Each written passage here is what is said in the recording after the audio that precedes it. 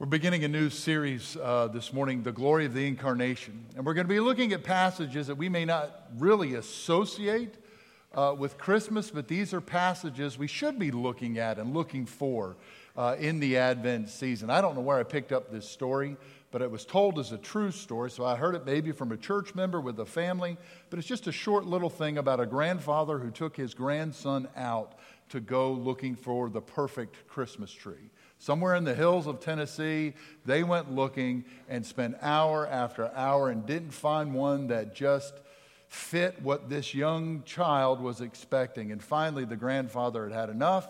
It was getting close to dark, and he said, "Son, the next tree we see, that's the one we're taking. I'm cutting it down, grandson. That's the one you're getting." And he just looked up with these sad eyes and said, even if it doesn't have lights on it?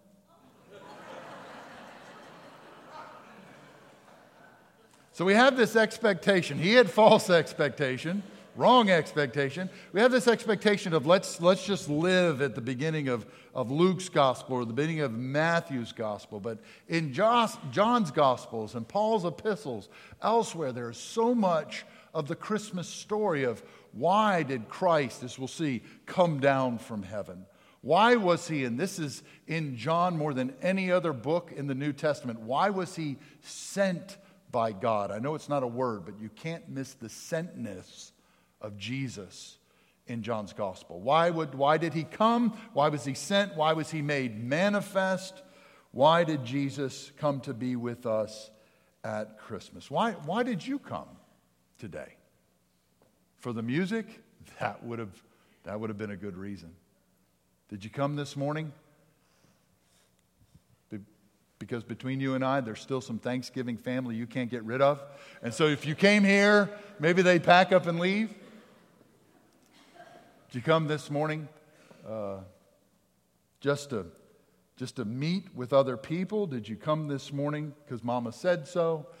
Did you come because I wanted to meet with God this morning and let him know how thankful I am and how much I love him? Why did you come? Why did Christ come? There's going to be several instances. It'd be a great study to go through John's gospel and see every time that Jesus says, "This is why the Father sent me." This was in his heart. It's not just in my heart. This was in his heart to send me. Why was Christ sent for us? Why did he come down from heaven? So that's what we'll be doing over these weeks together through Advent. Now listen, we're 2 weeks away from the cantata. So go ahead and be praying and thinking through who I'm going to invite to that. People are more open to an invitation at this season and at Easter than at any other time. And the truth of the gospel, the goodness of the gospel is going to be presented through that cantata on December 11th. So be thinking through now, Lord, who's that one family, that one person that I can invite? People are open to it. People are open to it. Who will that be? But over our weeks of preaching together, why did Christ come? Now, quick as a background, if you're a note taker in John's gospel, where are we? What's going on here? This is first in the middle of the great I am sayings. It's really towards the end of that. This is, as you go through John's gospel, and Corey actually did this with our students recently, walked through the I am statements with them. What do we see here in our passage? We get two of them here.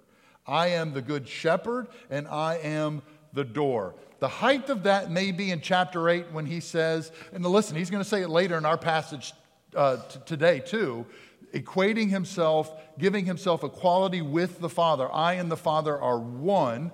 They would have lost it when they heard that. But if you go back to chapter 8, before Abraham was, I am. Now you're going to have some more of this going on, but just as a reminder, that's where we are, this revelation of who he is and that he is God, worthy of worship. So this is the middle of the I am statements, but then secondly, this is in this section that Bible scholars call the book of signs. From chapter 2 really to 11-ish or so, you've got these 7 different signs that Jesus does, these miracles, but they're different from miracles. You get to the end of the gospel, and John's going to say, If I just wrote down everything that Jesus ever did, it would fill up the world. These thousands of things that I saw him do. If I wrote it all down, it would fill up the known world. But John only gives us 7.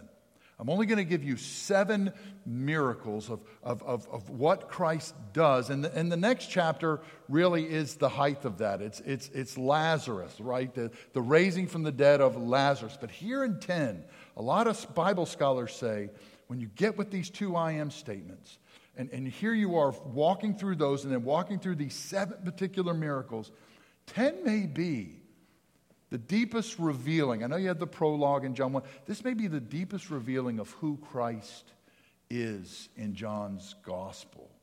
There's so much here about who Jesus is. And really, after this moment, the way John writes his gospel, the way the Spirit leads John to write it, it's a stepping back after this moment. After he says these things, it's really just, he's with a few friends, he's with the disciples, just a little group of Gentiles, but that's really it. Here's this deep revealing of who he is, that I am the door, which again, if you've read commentaries, you know that in some ways that's awkward to say that he's the door, because there is no door to a sheep pen. There is. It's called a shepherd. And I'm here. If anybody wants to come in to get my sheep, you're going through me. But it's also through me. It's not just in, it's out. If you want to go out and find pasture, and that's where we're going today. If you want to go out to find pasture, you want to go out to find life, it's only going to be in and through me. I am the door. Your protector, yes, but if you want to come into the Father or if you want to go out to life, it's all through Christ Jesus. And then we also get this reminder too, that he is the good shepherd. And we'll talk more of that next week, that he comes and he lays down his life for his sheep. He came flesh, that he might bear our weakness, yes, that he might bear our sufferings, yes, but that he might be tempted in all things and on that cross bear our sin. But for today, out of this book of signs, out of these great statements of I am, what do we find here? Verse 10. Here's one of the many reasons I have been sent, or verse 10. Here's why I have come. It's a Christmas passage. It's an Advent passage. Here's why I have come. I have come that you might have life and that you might have it more abundantly. I love how Charles Wesley would pen that in one of his hymns. Mild he lay his glory by. Yes, Jesus died to self. He left heaven, became one of us. But Charles Wesley goes on to say in his hymn, he was born that we no more may die. Born to raise us from the earth, born to give us second birth. This is a great word study in the Gospel of John again. I'll just let you do the math there. But look up how many times John says the word life. He owns this term. And it's not just in his gospel. Go through the epistles and see just in 1 John how many times he says the word. This is why I've come. It's for you to have life. Matter of fact, you know the other top book of the Bible that talks about life? It's caught my attention. It's a book that sometimes we look to see the chaos of the end. We go to see how everything ends and how humanity dies and goes. No, it's a book of life. The book of Revelation, which John was gifted. It's life, life, life throughout. And here's this reminder from John's gospel. He's not just talking about, as Elizabeth beautifully sang for us, that in Christ Jesus we can be covered, that our sins can be hidden. But it's even more than that, this gifting of God, this good news of God that comes at Advent. There's more that he wants to gift to us. Yes, as Wesley said, and I actually read a sermon this week, I feel your pain. I know what you're going through right now. I read John Wesley's The New Birth sermon for this week. He not only wants us to be, as John owns that term, born as well. He wants us to be born again, to be justified, to have saving grace so that our sins might be covered and that you and I might be redeemed. But there's something more, that you and I might have life. I'd heard years ago in college of a story of a man who had, I don't know if it was first, second, third time, maybe it was his first time coming down to get baptized, and had just lived a life running from the Lord. And so when they put him down that first time he came up, he said, "Glory, hallelujah, do it again." The preacher put him down a second time. He said, "Praise be to God, do it again." put him down a third time, pulled him up, and he screamed at the top of his lungs, "It is finished." Everybody applauded. But a wiser, more mature Christian found him after the service and said, "Son, it's just beginning. It's just beginning what God wants to do, not just for you." That's what Wesley talks about in his sermon, The New Birth. You can find it online. Not just what I want to do for you, to cover you, to hide you, but there's this work I want to do in you, this regenerating work, this sanctifying work, this life-giving work. And that's part of the message of Christmas. This is why I've come, so that you could have life. And sometimes when we see that word in John, we say, oh, eternal life. God gave his only begotten Son, right? We talk about eternal life. That's not how John uses that word life. It's not just life for someday, but it's a life that you and I can have now. Something for us, yes, but something in us. And it's something more. My daughter, when she was very young, I think we were at McGee Church. It's one of those sweet moments where you're thinking, okay, what we're doing is working. This is okay. She came up to me and told me, for Christmas, I only want 3 presents. Of course, I'm all thinking, like many parents, yeah, one's $1,500, one's $1,200. That's all Jesus got. That's all I want. Just 3. I shouldn't have any more than that. Later that week, I took her to the nursing home. And that must have still been on her mind because she was telling people about the wise men and their gifts to Jesus. And she told the residents of that nursing home that Jesus had brought, the wise men had brought the Christ child gold and myrrh and Frankenstein. So, I'm not that good at parenting. I got some things right. He wants to gift us something, and it's more than just covering and hiding. There's something more. Now listen, I like what Wesley says, and I'll let you go back and find that if you want. Not only does he want to gift us his life, his holiness, but he reminds us in his sermon on the new birth, he reminds us, listen, church, you're just not going to be happy without it. You're just not.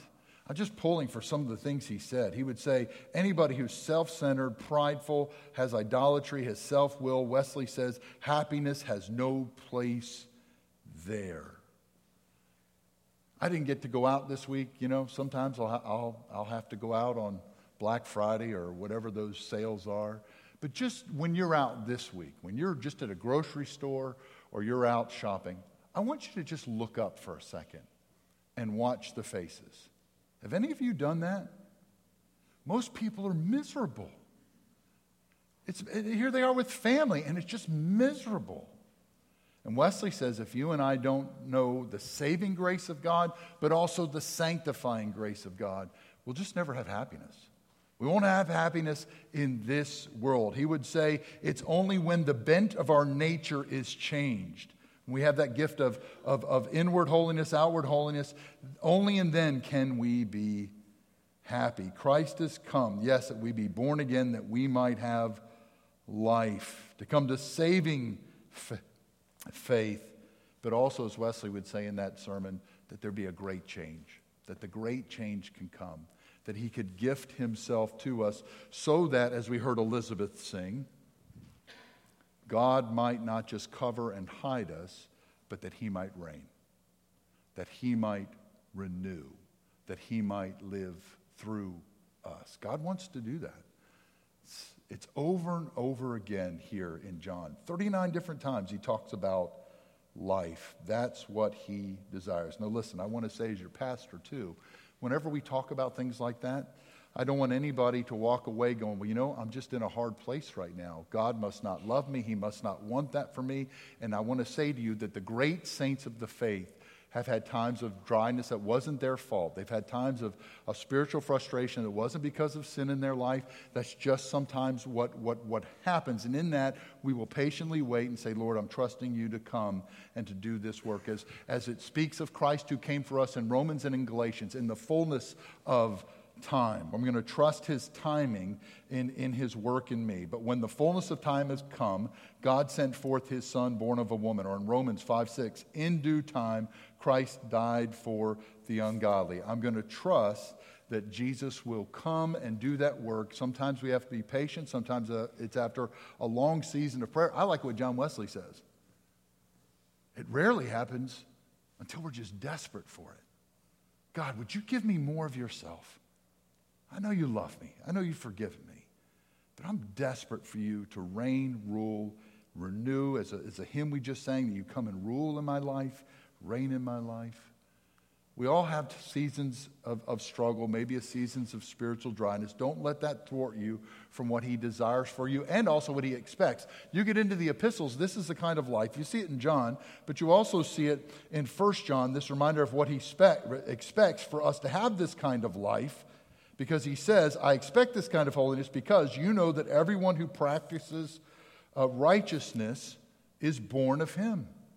And he reminds us, too, that sin cannot remain. He says in 1 John 3:9, whoever's been born of God does not sin, for his seed, Jesus' seed, remains in him, and he cannot sin because he's been born of God. I grew up in Pennsylvania, so big thing there was birch beer. But root beer's kind of similar. So I'm a root beer guy. When I moved here, I like all kinds of versions of root beer. But I remember being at McGee Church, sitting outside with one of my sons, and this young kid named Brody, who lived next door to us, came walking by. I bumped into his dad just a couple of weeks ago, so this story's on my mind. But I remember he walked by, and I'm drinking an IBC root beer. I don't know if you've ever seen an IBC root beer, but it's in a brown bottle, just a plain brown bottle. And he walks by, and I'm sipping on that, and his eyes get really wide because he knows I'm a pastor. And I said, okay. I put two and two together. I said, oh, Brody, this is just root beer. It's fine, really. It's just root beer. Do you want some? I've never had it, and I never will, is what he said to me, thinking it was an alcoholic beverage. Now, me and my stupidity, I'm like, whoa, hey, Brody, it's just root beer. Seth, take a sip. Seth takes a sip. So now I'm contributing to the delinquency of a minor, and Brody's I just hear that. I never had it, and I never will. I don't want sin to reign. I don't want it to rule. And what's offered to us in Christ is not just covering and hiding, but I have come that you might have life and that you might have it more abundantly.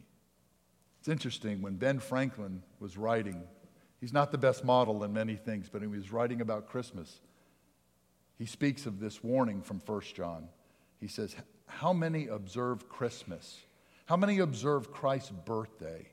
How few observe his precepts. Oh, 'tis easier to keep holidays than commandments. 1 John 4:9 says, in this the love of God was manifested towards us, that God has sent his only begotten Son into the world that we might live through him. I love how Eugene Peterson in the Message, he does a good job. Again, it's just a paraphrase, but I love how he splits up this word life.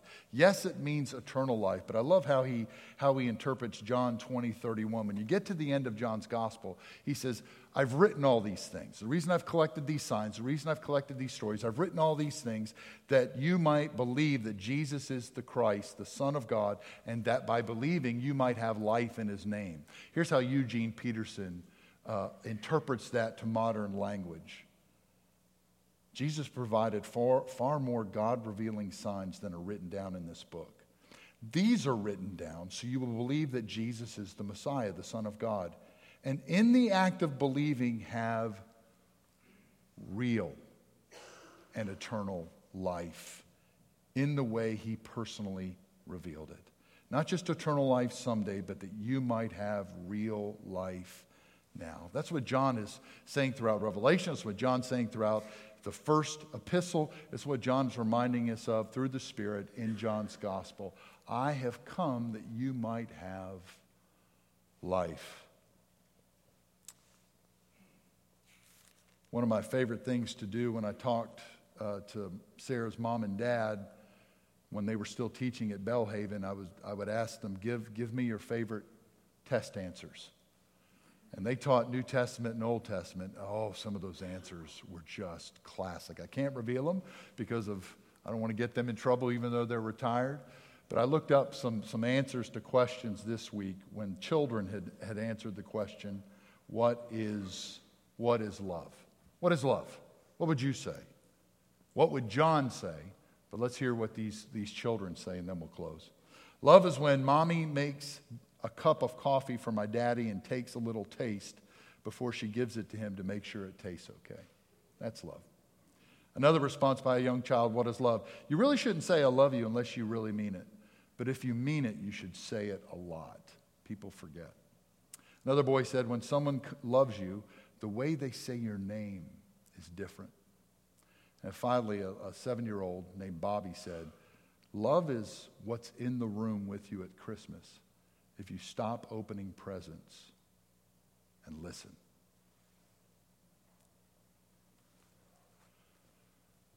What we're offered in Christ, yes, is forgiving grace. What we're offered in Christ, if we'll listen, is a love that won't let us go. A love that, as Wesleyan is most succinct, as Kevin Watson says, most succinct the definition of what sanctifying grace is. It's just love excluding sin. He wants your heart to be filled with love, so much that you'll love him well and you'll love others well and you'll love yourself well.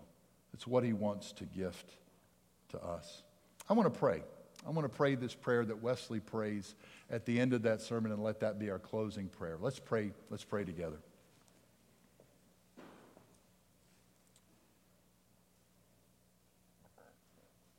May this be our continual prayer. Lord, add this to all your blessings. Let me be born again. Deny whatever you please, but do not deny this. Let me be born from above. Take away whatsoever seemeth thee good, reputation, fortune, friends, health. Only give me this, to be born of the Spirit, to be received among the children of God. Let me be born not of corruptible seed, but incorruptible by the word of God, which liveth and abideth forever. And then let me daily grow in grace and in the knowledge of our Lord and Savior, Jesus Christ. Amen. Amen.